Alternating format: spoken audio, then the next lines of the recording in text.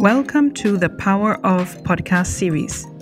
In our collection, we dive into critical, thought-provoking, and contemporary content to stimulate debate and dialogue, all with the aim of driving gender equality in global health. I'm Joanna Riha, a research fellow within the Gender and Health Hub at the United Nations University International Institute for Global Health, based in Kuala Lumpur, Malaysia. In this third episode, we continue to focus on the power of evidence and the disconnect between gender transformative language and action in global health. Last week, we heard from guests in Benin, Cambodia, and South Africa who shared their views on health systems and what health system transformation for gender equality looks like. This week, we hear from those evaluating health programs and hear perspectives on the utility of gender transformative language and its role in ensuring gender-related barriers and needs are actually addressed in health programs. In many cases, gender is addressed more than addressed. It's not working on de- and reconstruction of gender to ensure equal access to right. It's not there. It's not there. Even if the language is there, even if you find reference to Beijing, to SDG 5, because it's a fashion, sometimes it's just a fashion and not really aiming to ensuring gender equality and enjoyment of equal rights. Joining us in this episode is Faiza Ben Hadid, a clinical psychologist and anthropologist with more than 40 years of professional experience and research in gender auditing, monitoring and evaluation, and gender mainstreaming in health policies and programs. Faiza has worked in her native Algeria, as well as within the broader Middle East and North Africa region, in addition to working globally with organizations including IPPF, UNFPA, the EU, Qatar, UN Women, and the World Bank. I couldn't deny that there was a lot of progress in my region. Now we have the government that have endorsed the population policies. They have endorsed Cairo Plan of Action, Beijing Plan of Action, the Agenda 2030. This is clearly stated in the policy. We do have issues with institution. We do have an issue with budget because until now, the sensitive program, either health and reproductive health or gender equality, gender mainstreaming, are supported by international organizations, But the government is not putting a lot of effort, energy, and finances in their plan. There was some initiatives also, but unfortunately, when the government changed, the initiatives are stopped or, they're just forgotten. I do remember the first experience in Morocco was about gender mainstreaming, was about women empowerment. And it was the first experience where Ministry of Health decided, because the new minister of the Ministry of Health was the previous minister of the women mechanism, So she brought with her her vision of gender mainstreaming. This is the ideal situation. We will put someone who has the experience, who has the conviction of gender equality and gender mainstreaming to go throughout the sector, as a ideal situation. But I know from now that it's not there as it was in the beginning of the 2000, We have the same experience in Iraq, for instance, also where the Ministry of Health had the initiative on gender mainstreaming in health services and plan, etc. There are some initiatives, but I couldn't say this is success story because the story has stopped at one step, either because of funds or of political will that have just disappeared. I'm sorry for that, to saying that, but maybe I'm not sad, I'm not pessimistic, but I am realistic, It has started here and there. We do have the situations that have changed totally. I remember one time we had a meeting with an Italian university and the lady said, I am so impressed because the progress we made in Europe and the West was so slow comparatively to the progress is made in the MENA region, which is true. But maybe we are more ambitious. We have less patience. We want more things. Maybe it will come. Joining us in this conversation is Manuel Contreras Urbina, who who works at the World Bank as a senior social development specialist for the Latin America and Caribbean region on gender-based violence. Manuel has 25 years of experience in gender and gender-based violence research and programs. I wanted to start off by asking if you could tell us a little bit, what does gender transformation in health programming look like or mean for you? Sure. Thank you, Johanna, and thanks for inviting me to be part of this podcast. Well, gender transformation, from my point of view, means that in a health program, means that the health program is addressing some of the issues related to gender inequality, and especially that this program in any kind of like area is trying to combat all these different types of discrimination against women and girls. And basically, the program tries to transform some of the gender norms that are discriminatory, that are harmful for women and girls.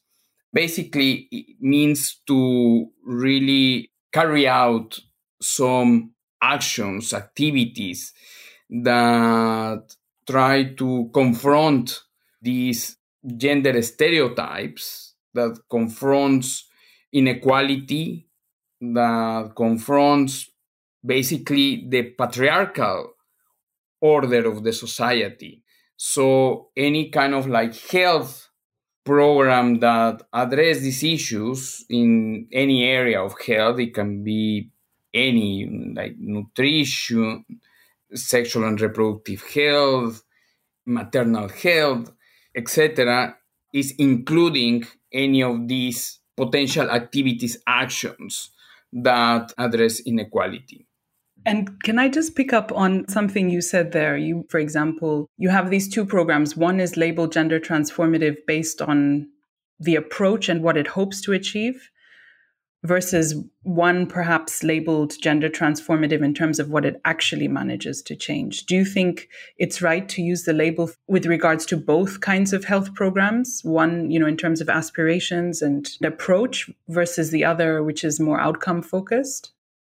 I think this is the at least first step. If you don't have a gender sensitive language in the program, that means it's more than blind. It's not there. It's just forgotten. When I do the audit, you use the term of evaluation. I use the term of gender audit. When I do the audit, this is the first thing that I look for, and I do it quantitatively. Even quantitatively, because it's very important when you have a text of, for instance, 200 pages.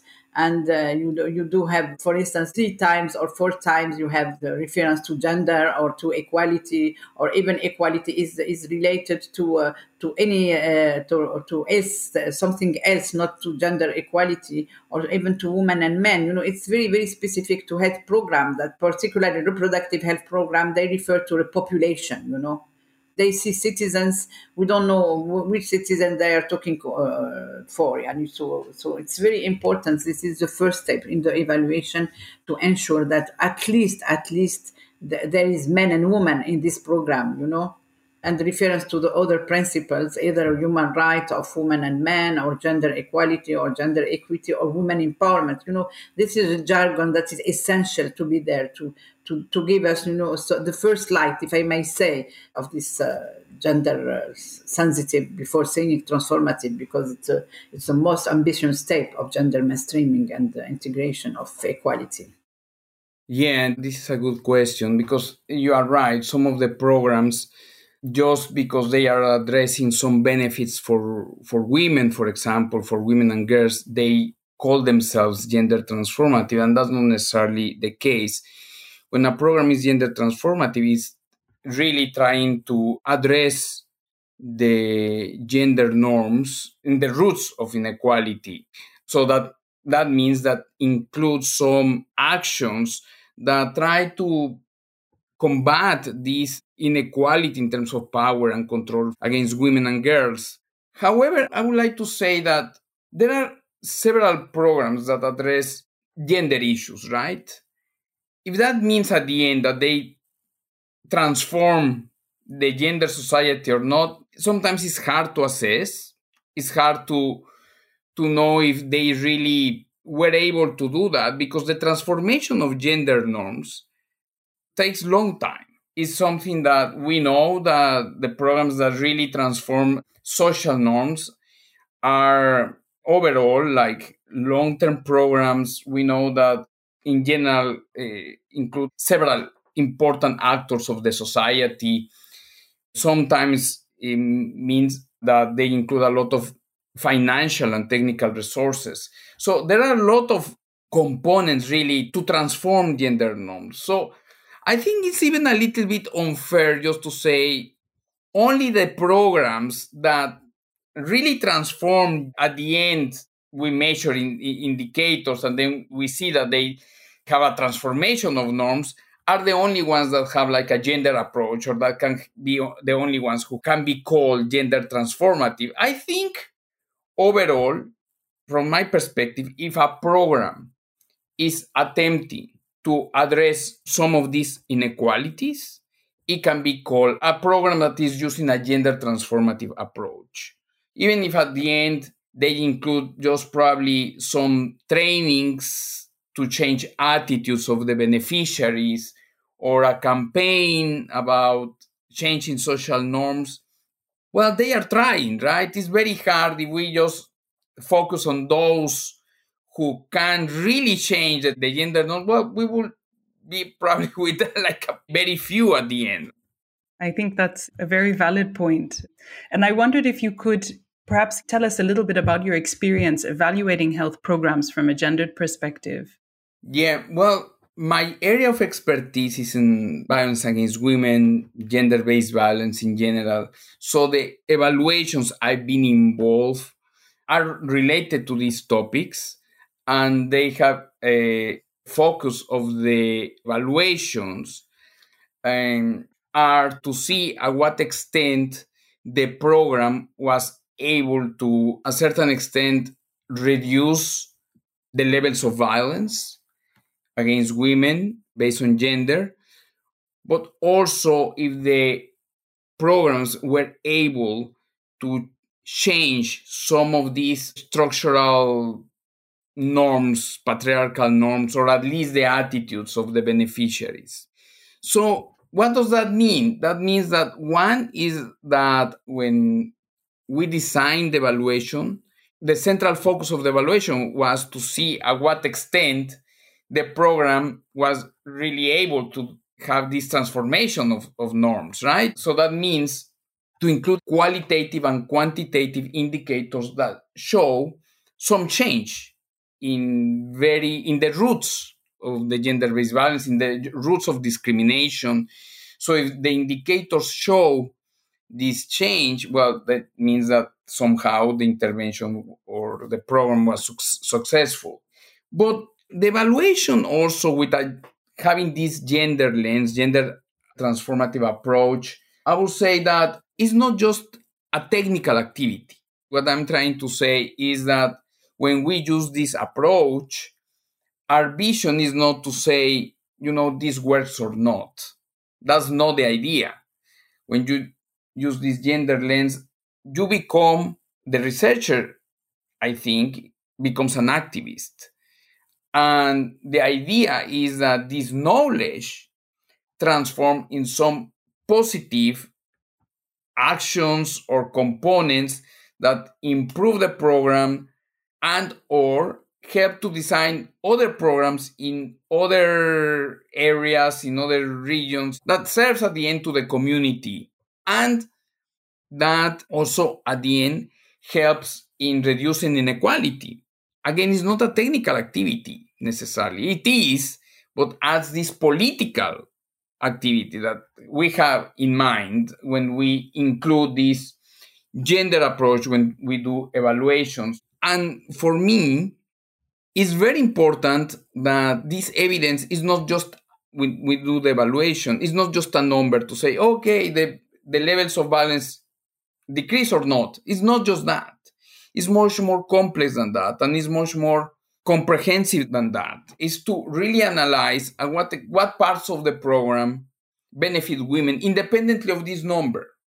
So that's why it's important to have the voice of the beneficiaries. It's important to have the voice of the people who run the program, and to do this in a collaborative way that at the end helps to empower the program and empower women and girls that are beneficiaries, and they empower the community. That's the ultimate goal. And not just to get a date and say at the end, this works, it doesn't work, end of the story. No. The idea of the evaluation is also to help in this transformation of gender. I wondered if, in your experience, you might have found examples where there was a reduction, perhaps in violence, but maybe an increase in sort of an unintended consequence, negative impact that the program hadn't foreseen. So, in some ways it could be considered improving things in one area, but actually perhaps there are unintended consequences that are not captured necessarily if you just look at one statistic. Have you come across that? And what has your experience been, perhaps?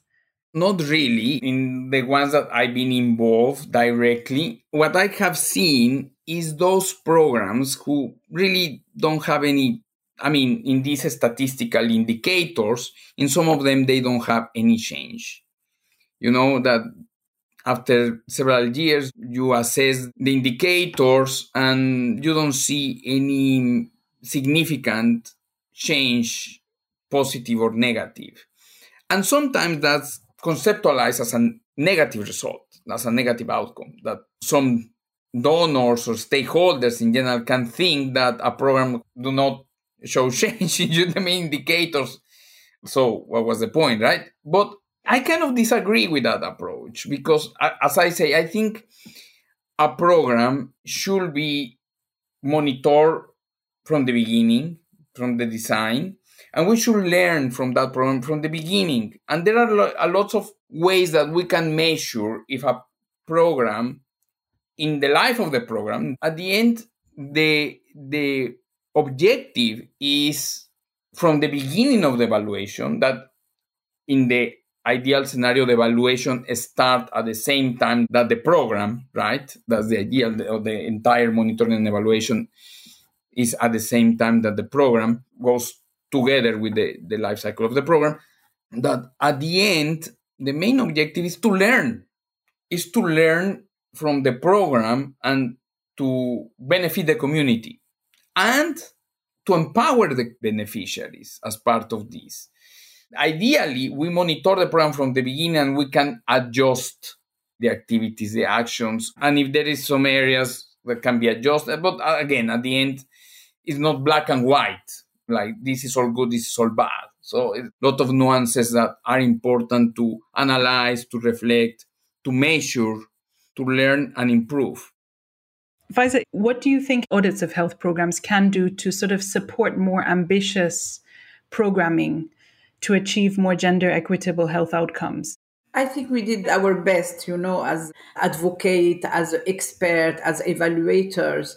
And we have trained people, we have trained institution, we have advocated for, etc. But the main obstacles or the gap is about political will and planning, because at this stage of my experience is that the states are claiming they are gender sensitive, they are working on gender equality, etc. But the political will is not really there. It's not really there, and gender equality is not yet considered as a priority for the overall development, not only for women, but for women and men, and for society as a whole. So the issue mainly is about planning, is about policy, and is about clear statement and clear action on this. We did our best. We continue to do our best, but it's not enough, including in terms of raising awareness, advocacy. I think for instance, the United Nations made a lot with the UN reform, which aims to apply the human rights based approach, and the government accept to that and endorse it. But after the enthusiasm of the beginning of the reform, they just forget about it, They just forgot about it, and now it's even if the language is sometimes sensitive. Again, it's not. It's only the language. Even if we consider the language as the main indicator of gender sensitiveness or gender transformative intention, if I may say, in the programs and the plans, but it's not enough. I think the health program should be multi-sectoral, and it should be linked with other sectors or with other area, because we couldn't say Ministry of Health couldn't say only we are in charge of health services and health program. We couldn't interfere in the, for instance, right to decision making of women or the respect of body integrity or all this cornerstone of the gender equality and women empowerment.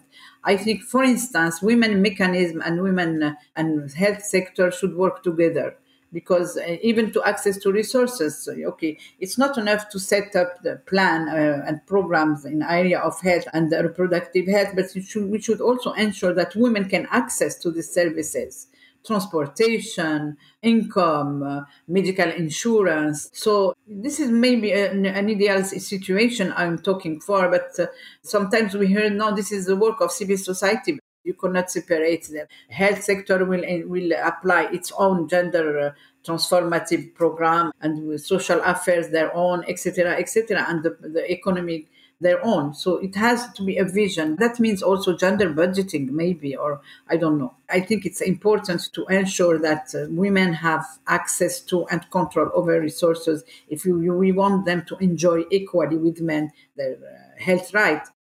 And in communicating, do you use this gender transformative language? Is it useful in communicating, whether it's to the beneficiaries, whether it is to people implementing the health programs, designing the health programs? Yeah, there are different ways to communicate issues related to gender. This is a very good question. When I've been involved in this type of research and evaluations, ideally, you have a research uptake plan where you include different actions and different materials where you present your findings and the knowledge that you created to different audiences, right? So that's what we have done. And these audiences are like a variety of ones that you mentioned already, the donors, the stakeholders, decision makers at global level, regional level, local authorities, the community. And again, there are different ways that you present this language of gender transformative approach. Like if you go with a UN organization to present the findings, UN Women, UNICEF, I mean, probably you are using the same language in terms of gender, what gender transformative means, and gender roots of gender inequality, patriarchy, etc., etc. Same thing if you go and present these with women's rights organizations that, for the most part, they are very aware of this terminology, and they are actually politically they are pushing for the women's rights agenda and gender equality agenda. But that's not the case with all the actors, right? I mean, maybe some local authorities, or you go on to present it to the police of the country, or even a UN agency that is not as familiar as UN Women or UNFPA about gender, you probably need to use a different type of language to approach what means gender and these actions related to gender, to transformation of gender roles. There is a lot of resistance. We are still living in a patriarchal society and patriarchal institutions, right? I mean, in most of countries in the world, most of the institutions that we belong are patriarchal. So in that variety, you find some decision makers who still have internalized these gender discriminatory roles. And so you find some resistance about some transformation of gender, especially in some areas that are very sensitive. For example, I find sexual and reproductive rights very, very sensitive. Also, sometimes in some regions, communities, issues related to the division of economic roles can be sensitive. There are other areas that are less sensitive, for example, education or political participation of women. They are less sensitive and people are more open to some transformation around that. What I have done or I have learned is that you need to find to analyze your audience that you want to disseminate your results, see what will be the best entry points for them to use the findings in order to really develop actions, that they are open to that actions. So sometimes this gender transformative language can be slightly different. You use it, for example, for some areas, but probably you don't use it in other areas that that can be more controversial. But I think the goal at the end is to create change, right? So ideally, you use these strategies to find the best way to communicate in a way to create impact, basically, and create change. Thank you for joining us in this podcast mini-series focusing on the power of evidence. If you haven't already, please visit the Gender and Health Hub website, where you'll find other podcast episodes related to the power of evidence, as well as a fantastic and provocative think piece by Anju Malhotra on the misuse of gender transformative language and the impact this is having on advancing gender equality in global health. Also, look out for our next mini-series and corresponding think piece focusing on the power of feminist civil society. So do visit our website at www.genderhealthhub.org, or you can visit the UNU IIGH website, which is www.iigh.unu.edu, or you can also find us on Twitter. Our UNU IIGH handle is at UNU_IIGH, or our Gender and Health Hub handle, which is at Gender Health Hub. And if you do have feedback or suggestions, please email us. Our email is iigh-info@unu.edu. Thanks again for listening. This is a podcast recording by the United Nations University International Institute for Global Health. The views expressed are those of the speakers only.